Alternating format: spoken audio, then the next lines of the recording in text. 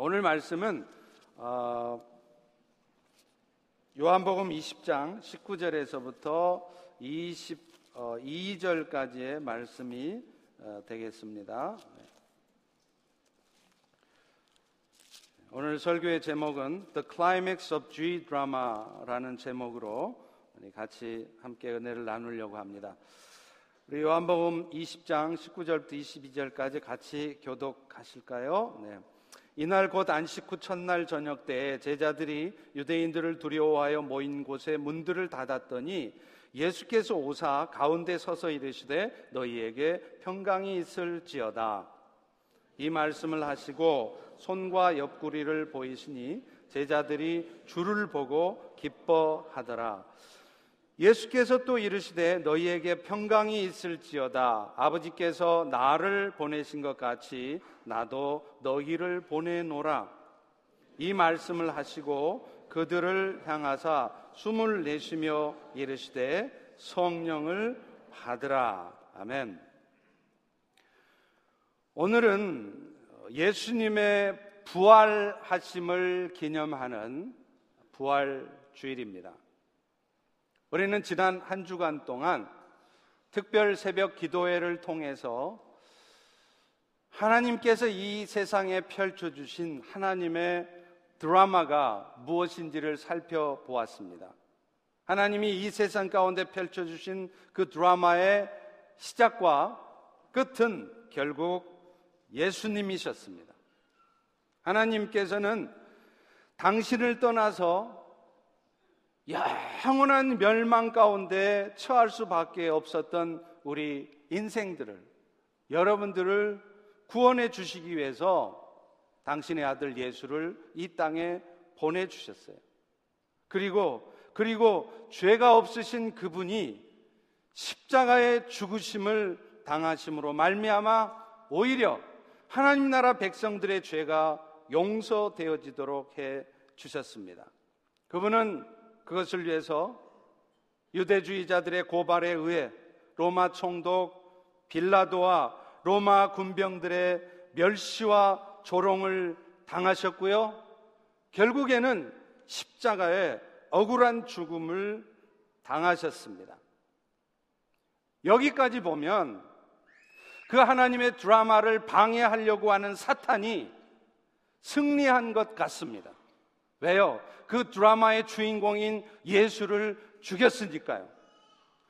그러나 우리 하나님은 오히려 사탄이 승리한 것처럼 보이는 그 십자가의 죽으심을 통하여 하나님 나라 백성들의 죄가 용서되게 하셨습니다. 그리고 그분이 죽음을 이기시고 사망을 이기시고 부활하게 하심으로 말미암아 오히려 그분께서 모든 인생들의 죄의 문제, 죄 때문에 모든 인생들이 겪을 수밖에 없는 그 죽음, 그 죽음의 고통으로부터 자유케 하셨음을 보여주신 것입니다.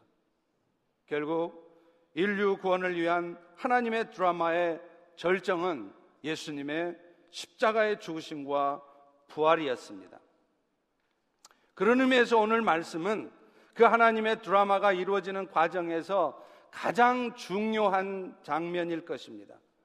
오늘 예수님의 부활을 기념하는 부활절을 맞이해서 이 G 드라마, God's 드라마의 클라이맥스라고 할 수 있는 이 예수님의 부활을 통해서 하나님이 우리 모두에게, 여러분 각자에게 말씀하시는 그 말씀에 귀 기울여 보시기를 주의 이름으로 축원합니다. 지난 주간 살펴봤듯이 예수님은 우리의 죄를 대신 용서받도록 하기 위해서 십자가에서 죽으셨어요. 그 과정에서 예수님은 때로는 멸시와 조롱을 받으셨고요, 실제로 말로 다할 수 없는 육체적 고통을 당하셨습니다.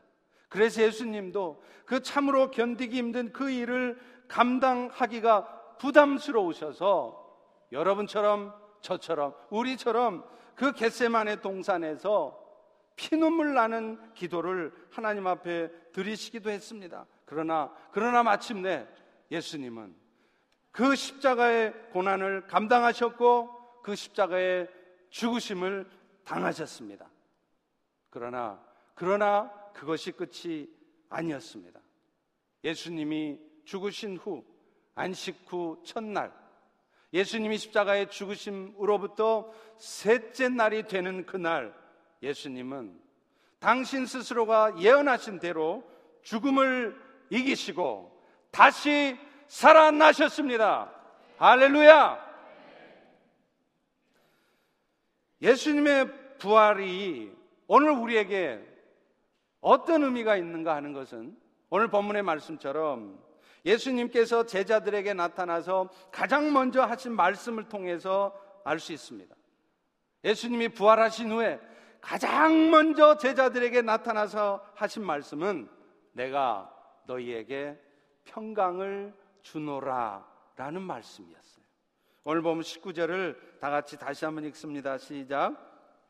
이날 곧 안식 후 첫날 저녁 때에 제자들이 유대인들을 두려워하여 모인 곳의 문들을 닫았더니 예수께서 오사 가운데 서서 이르시되 너희에게 평강이 있을지어다. 여러분, 자주 말씀드리는 것처럼 예수님이 우리에게 주셨다고 하는 그 평강은 예수님 때문에 우리 마음이 편안해지는 것을 말하는 게 아닙니다. 보다 근본적으로는 하나님을 떠나서 하나님과 단절되었던 우리 인생들이 그 예수님의 십자가의 죽으심과 부활을 통해서 다시 하나님과의 관계를 회복하는 것을 의미하는 거예요. 여러분, 죄라고 하는 것은요, 살인하고 간음하고 그게 죄인 것이 아닙니다. 죄의 진짜 정의는 뭐냐면 하나님을 떠나 사는 거예요. 하나님을 몰라보고 사는 거예요. 그렇기 때문에 오늘 또 세상에서 비록 사람 안 죽이고 간음은 안 했지만 하나님을 알지 못하고 하나님을 떠나 사는 사람들은 죄인인 것입니다. 지금 비록 이 시간 하나님을 알고 예수를 믿고는 살지만 여전히 내 인생은 내 것이라 생각하고 내 계획대로 내 뜻대로만 열심히 여러분이 인생을 살고 있다면 여러분은 죄송하지만 지금도 죄를 짓고 계시는 것입니다. 그런데 그 죄 때문에 인생들은 결국 죄의 싹은 사망이라 그 죽음의 고통을 당할 수밖에 없어요. 그래서 오늘 또 우리가 인생 살기가 힘든 게 뭐냐? 그 죄 때문에 그런 거예요. 왜 우리는 이 땅에 살다가 어느 순간 죽어야 되느냐? 그 죄 때문이라는 것입니다. 그런데 예수님께서 십자가에 죽으시고 그 죽음을 딛고 부활하셨다는 것은 예수님께서 그 죄의 싹신 사망을 이기심으로 죄의 문제를 해결하여 주셨다는 거예요. 그렇기 때문에 우리에게는, 예수를 믿는 우리에게는 그 죄 때문에 우리가 겪어야 될 그 죽음의 고통, 이 땅에도 맨날 사는 동안 염려하고 근심하고 두려워하며 살다가 결국에는 어느 순간 죽을 수밖에 없고 죽어도 끝이 아니라 영원한 지옥의 형벌을 받아야 되는 그 죽음의 고통으로부터 자유케 되어진 것입니다. 여러분, 이것이 바로 예수 그리스도의 부활에 갖는 의미예요. 그렇기 때문에 그런 하나님과의 화평의 관계가 실제로 오늘 우리의 삶에 누려지게 되면 비로소 그때 우리의 마음에 평안이 찾아오는 거예요. 바꿔 말하면 그리스도께서 여러분 모두에게 화평을 주셨다 한들 이 자리에 앉은 여러분 모두가 다 마음의 평안을 누릴 수 있는 게 아니라는 거예요. 여러분 중에는 틀림없이 예수님의 그 평강의 은혜가 누려져서 지금 정말 마음이 고요하고 평안하신 분도 계시겠지만, 분명히 예수는 믿지만 평강의 은혜는 주어졌지만 여전히 세상 사람과 똑같이 무언가를 염려하고 무언가를 불평하고 무슨 일 때문에 마음이 어두워져서 그렇게 힘든 가운데 사시는 분도 있을 것입니다. 우리에게 그 마음의 평안이 누려지느냐 누려지지 않느냐는 하나님께 달려있는 게 아니라 사실은 우리 자신에게 달려있다는 거예요. 얼마 전에 제가 아침에 일어났는데요, 새가 얼마나 아름답게 지저귀던지, 그런데 봄이 되니까 모든 새들이 다 나왔는지 얼마나 시끄럽게 지저귀는지 몰라요. 그래서 제가 속으로 아니 저놈의 새들은 아침부터 왜 이렇게 시끄럽게 난리야?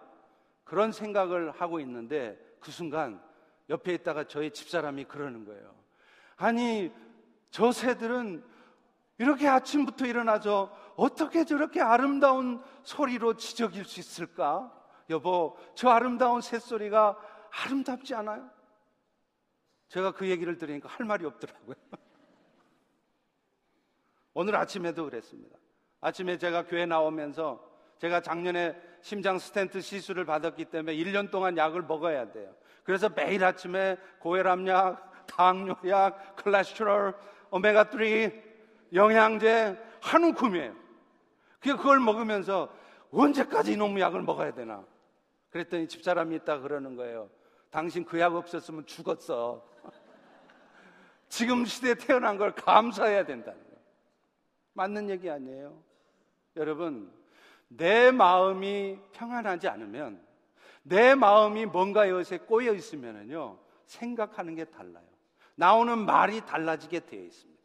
그러나 오늘 또 주님이 주신 평강이 내 삶에 누려지면요 내 말이 달라져요. 내 생각이 달라지게 되어 있습니다. 그래서 로마서 5장 1절에서도 사도 바울은 이렇게 말하고 있어요. 그러므로 우리가 믿음으로 의롭다 하심을 받았으니 우리 주 예수 그리스도로 말미암아 하나님과의 화평을 누리자. 예수님 때문에 내 삶 속에 이루어진 그 하나님의 화평, 평화를 누리는 것은요 심지어는 내가 환난 가운데 있어도 기뻐할 수 있는 것이라고 말씀해요. 로마서 5장 3절과 4절에 보십시오. 우리가 환난 중에도 즐거워하나니 이것은 환난이 인내를, 인내가 연단을, 그 연단이 소망을 이루는 줄을 알기 때문이라. 여러분, 오늘 우리 인생에 오는 환난조차도 사실은 알고 보면 그것이 하나님의 영광이 우리의 삶에 나타나고 경험되게 하시려는 거라는 거예요.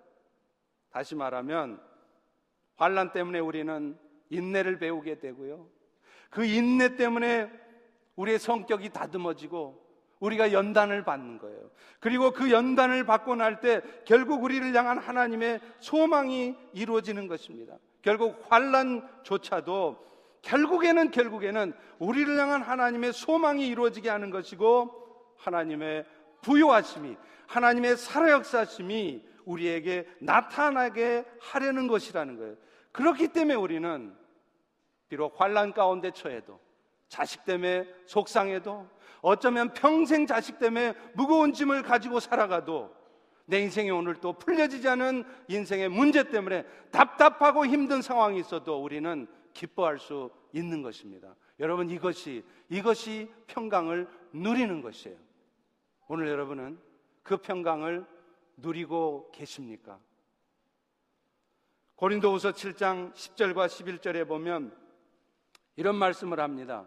하나님의 뜻대로 하게 되는 근심은 후회할 것이 없는 구원에 이르게 하는 회개를 이루는 곳이요, 이 근심이 결국엔 너희를 얼마나 간절하게 만들고, 이 근심이 결국에는 너희라 얼마나 복음을 변증하게 하고, 이 근심이 결국에는 너희를 얼마나 복음을 사모하게 만들고 얼마나 그 일에 열심을 내게 하느냐. 너희가 그 일 때문에 결국에는 너희 자신의 깨끗함을 나타내게 될 것이라. 여러분 아십니까? 오늘도 여러분 인생 가운데 근심할 수밖에 없는 일들, 그것이 육신의 질병일 수도 있고, 여러분의 자식의 문제일 수도 있고, 비즈니스의 문제, 신분의 문제일 수도 있습니다. 그러나 이 모든 것들이 몰라서 그렇지 다 알고 보면 하나님이 우리로 하여금 복음에 더 열심을 내게 하고 더 은혜를 사모하게 하고 우리를 더 깨끗하게 하시려고 하나님이 주신 거라는 거예요. 그런데 우리는 그걸 모르니까 오늘 또 그 하나님이 주신 근심 앞에서 불평하고 염려하고, 이 근심거리를 내가 갖게 된 이유가 저 사람 때문이라 생각하면서 마음속으로 원망하고 미워하는 그 어둠에 사로잡혀 사는 것입니다. 그러나 여러분, 그리스도의 평강이 누려지는 사람들은 하나님의 뜻대로 하게 된 근심 앞에서 그저 근심하고 두려워하지 않습니다. 그저 그 일 때문에 원망이나 하고 불평만 하고 있지 않습니다. 오히려 기뻐할 수 있습니다. 왜요?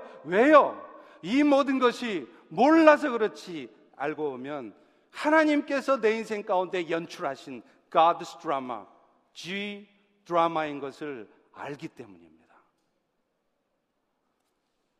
여러분, 그리고 우리가 이 가운데 알아야 될 게 하나 있습니다. 환난 후에 우리에게 이루어질 소망이라고 하는 것이 반드시 우리가 원하고 바라는 대로 일이 결말되어진다는 말이 아니라는 거예요.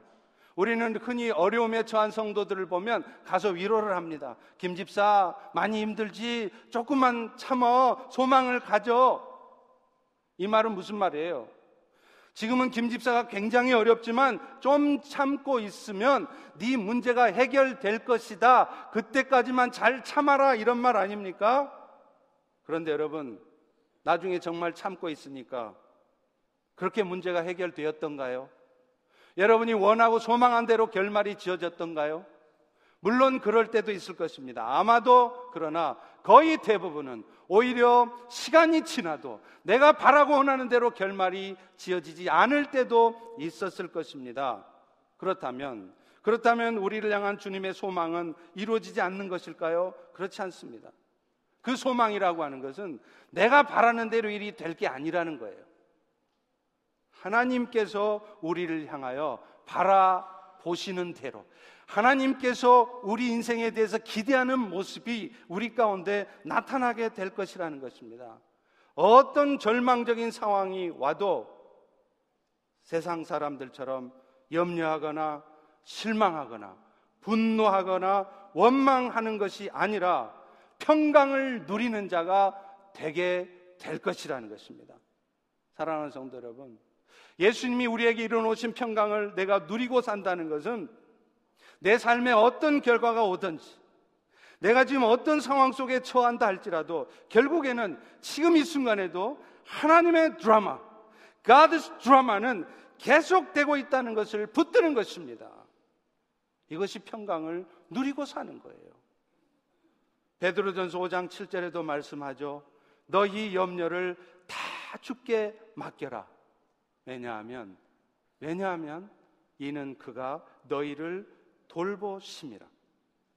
오늘 우리 모두가 지금 어떤 상황에 있어도 우리의 삶의 문제들, 그것이 육신의 질병일 수도 있고요, 비즈니스 직장의 문제일 수도 있고요, 자식 문제도 있을 수 있습니다. 그러나 이 문제들 때문에 우리가 지나치게 염려하지 않고, 지나치게 실망하지 않고, 지나치게 어둠 가운데 있지 않을 수 있는 이유는 그분이 지금 이 순간도 우리를 돌보고 계시기 때문이라는 거예요.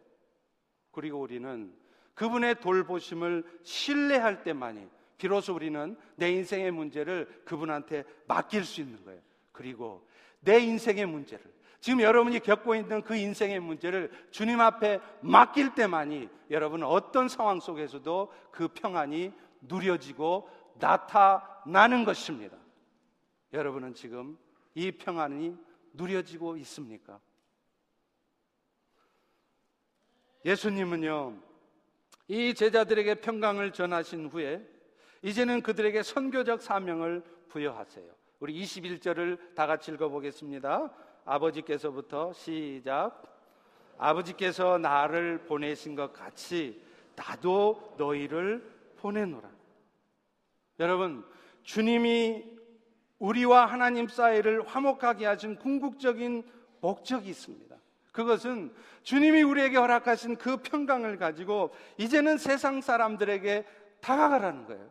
그래서 주님이 나에게 주신 그 평강을 세상 사람에게 전하라는 것입니다.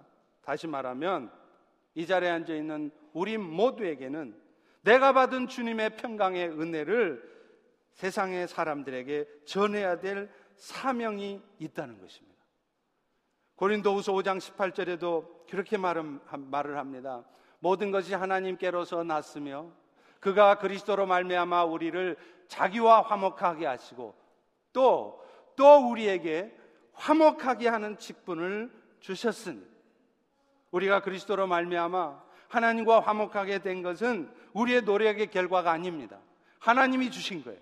오늘 여러분들이 하나님 앞에 이쁜 짓 많이 해서, 오늘 여러분들이 도덕적으로 거룩하게 잘 살아서 그래서 하나님과의 관계가 회복된 게 아니라는 거예요. 오늘 우리의 모두의 마음속에는 여전히 더러운 마음이 있습니다. 여전히 내 욕심이 있습니다. 여전히 내 생각 가운데 사는 고집스러움이 있습니다. 그러나 하나님은 그런 우리를 버리지 않으시고 미워하지 않으시고 긍휼 베풀어 주셔서 당신과의 관계가 회복되게 하신 거예요. 그런데 이런 은혜를 주신 이유가 뭐냐? 이제 그 은혜를 받았으면 그 은혜를, 그 평강을 세상 가운데 나타나라는 것입니다. 이것이 바로 오늘 우리가 이 땅에 살아가는 이유이고 우리가 죽는 날까지 인생을 살아가야 되는 목적인 것입니다. 우리 다 같이 한번 따라서 해보겠습니다. 나는 백수가 아니다. 사명자다. 특별히 우리 어르신들, 65세 이상 되신 어르신들, 한번 어르신들만 따라서 해보겠습니다. 나는 백수가 아니요 사명자요. 어르신들도 사명이 있으세요. 할 일 없으신 게 아닙니다. 그렇다면 그 사명은 어떻게 감당할 수 있겠습니까? 주님이 우리에게 주신 그 평강의 은혜를 내 삶 속에서 먼저 누릴 때 그것이 사명 감당하는 것입니다. 여러분, 애초에 평강이라는 말의 의미가 하나님과의 단절되었던 관계가 회복됨을 의미하는 것이라고 말씀드렸죠. 그렇기 때문에 이제 세상 사람들에게 그리스도가 이루신 그 평강을 전하는 것은 먼저 그 평강이 내 삶에 누려지게 하는 것이에요. 여러분, 오늘 우리 주변에도요, 내가 보기에도 참 답답해 보이는 인생들이 있습니다. 아니, 저 인생은 왜 저렇게 사나? 저 인간은 왜 저렇게 사는지 나는 이해가 할 수 없는 그런 사람이 틀림없이 있을 것입니다. 왜 그런 줄 아세요? 그런 인간들에게, 답 없는 인간들에게 네가 답을 보여주라는 거예요. 네가 받은 그리스도의 평강을 전해주라는 겁니다. 그런데 우리는 어떻게 생각합니까? 나하고 아무 상관없는 인간처럼, 그래서 내 나름의 기준을 가지고 함부로 판단하고 비난이나 하면서 그렇게 살아갑니다. 여러분, 괜히 여러분 주변에 인간답지 않은 인간, 말도 안 되는 인간이 괜히 여러분 주변에 있는 게 아니라는 거예요. 그 인간들에게 여러분이 다가가셔서 그리스도의 평강을 전하셔야 된다는 것입니다. 요즘 우리 자녀들의 미래가 많이 걱정이 되죠. 스마트폰이네, 게임이네, 음란 동영상이네. 참으로 우리 아이들의 미래가 걱정스럽습니다. 이런 악한 세상 가운데서 믿음으로 살아가야 될 우리 아이들이 안타깝게도 믿음은커녕 점점 세상에 휩쓸려 사는 모습을 보게 돼요. 얼마나 안타까운지 몰라요.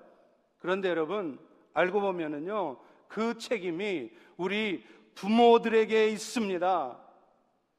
부모된 자로서 우리부터 그리스도께 주신 그 평강을 누리고 살지 못하기 때문이에요. 예수님께서는 우리의 삶의 전부를 책임지신다고 말씀하는데도 오늘 우리는 그 예수를 믿고 살면서도 당장에 사는 일 때문에 여전히 염려하고 살아요.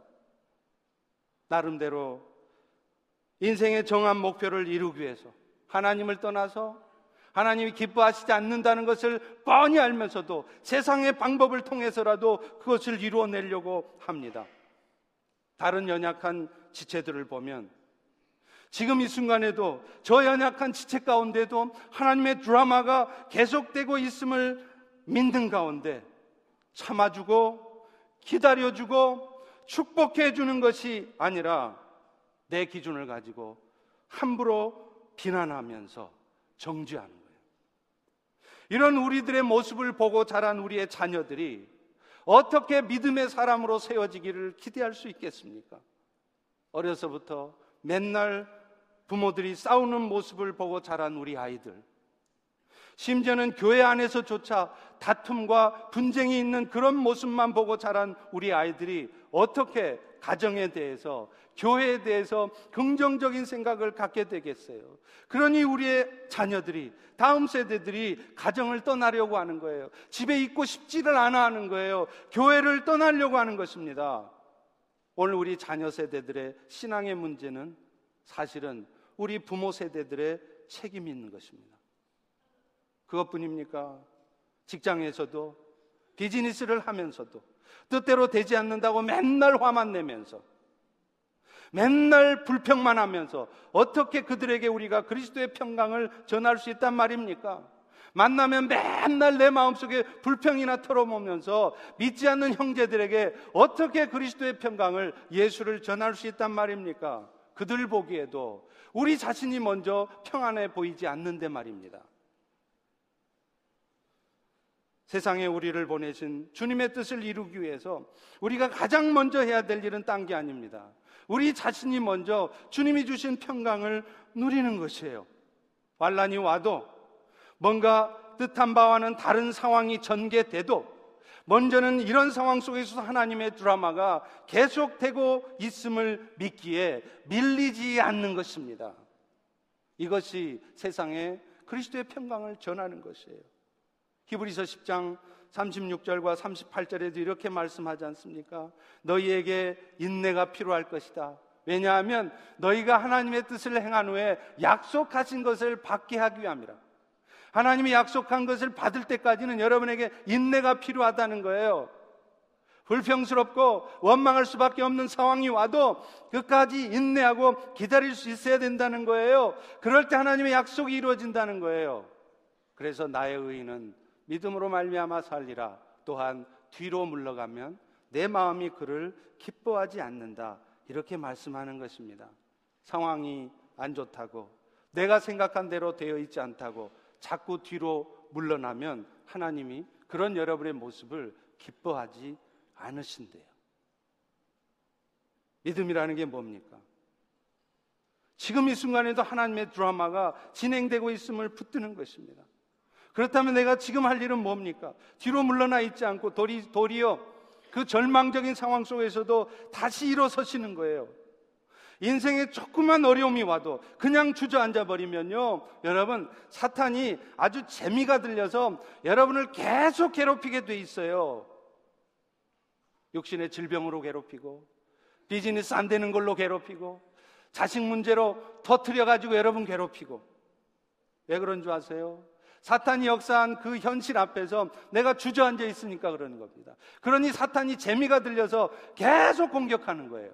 그런데 사탄이 아무리 여러분 인생 가운데 역사해도 주님이 주시는 평강 가운데 오히려 기뻐하고, 그런 절망적인 상황 가운데서도 주님을 의지하기에, God's 드라마를 신뢰하기에 오히려 순종하며 살아가고 있으면 사탄이가 여러분 인생 가운데 역사하다가도 지쳐서 지가 도망가요. 사탄을 물리치라고 예수의 이름으로 선포 안 해도 지가 알아서 도망간단 말이에요. 이것이 바로 하나님의 드라마인 것입니다.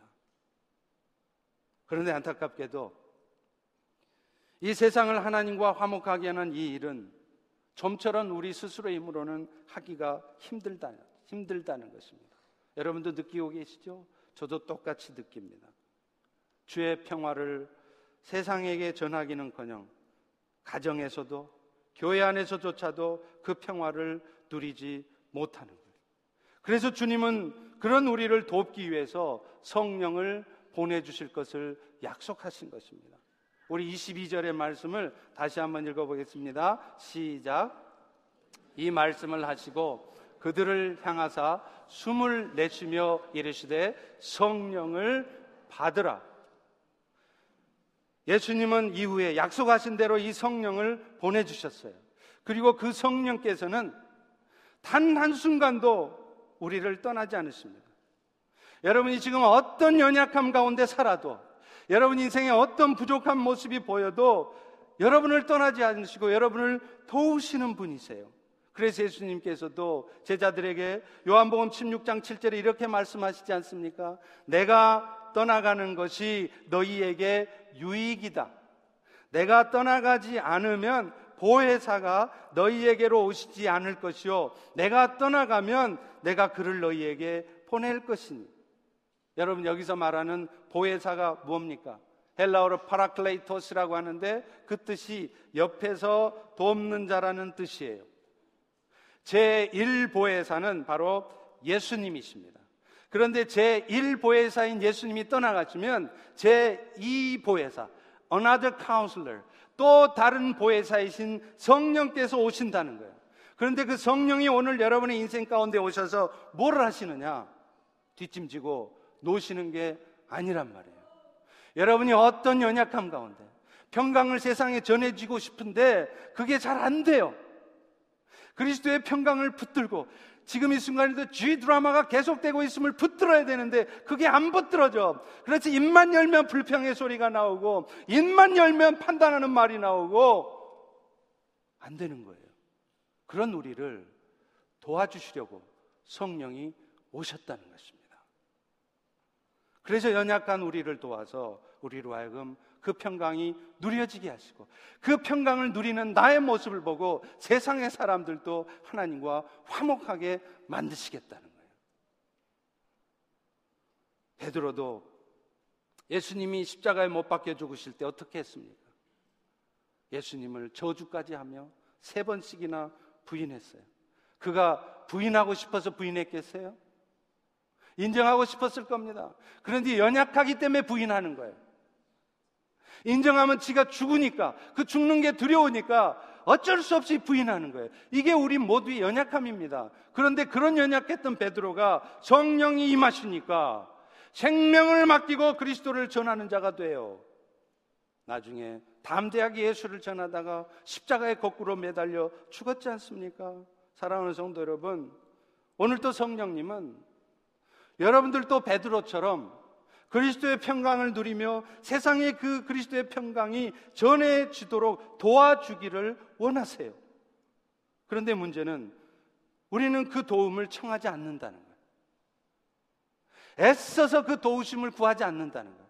그러면서 조금 해보고 좀 기도해보고 에이 안 되네 그러면서 나하고 아무 상관없는 인간처럼 여전히 판단하고 여전히 어둠 속에서 그렇게 살아가는 거예요. 사랑하는 성도 여러분, 성령의 도우심을 간절히 구해 보십시오. 그러면 그 순간 여러분의 마음속에 쓸데없는 염려가 사라질 것입니다. 주의 평강이 누려질 것입니다. 그래서 우리의 말과 행동이, 심지어는 우리 얼굴 표정들이 더 부드러워지고 더 사랑스러워질 것입니다. 성령님은 이것을 위해서 오늘 우리 가운데, 여러분 모두 가운데 이미 임해 계세요. 그 성령의 도우심을 구하십시오. 그래서 그리스도의 평강을 전하십시오. 오늘 부활절을 맞이하면서 우리 모두의 신앙이 다시 한번 새로워질 수 있기를 원합니다. 그래서 답답하고 어두운 현실에 갇혀서 그 어둠에 빠져 사는 것이 아니라 그 어둠을 이기시고 그리스도의 빛을 세상에 전하실 수 있기를 바랍니다. 그런 삶을 살아가고자 하는 우리들에게 하나님의 드라마는 계속 되어질 것입니다. God's drama will be continued. 이 시간에 말씀을 이렇게 마치고요. 좀 이따 우리 찬양하고 기도하는 건 나중에 하고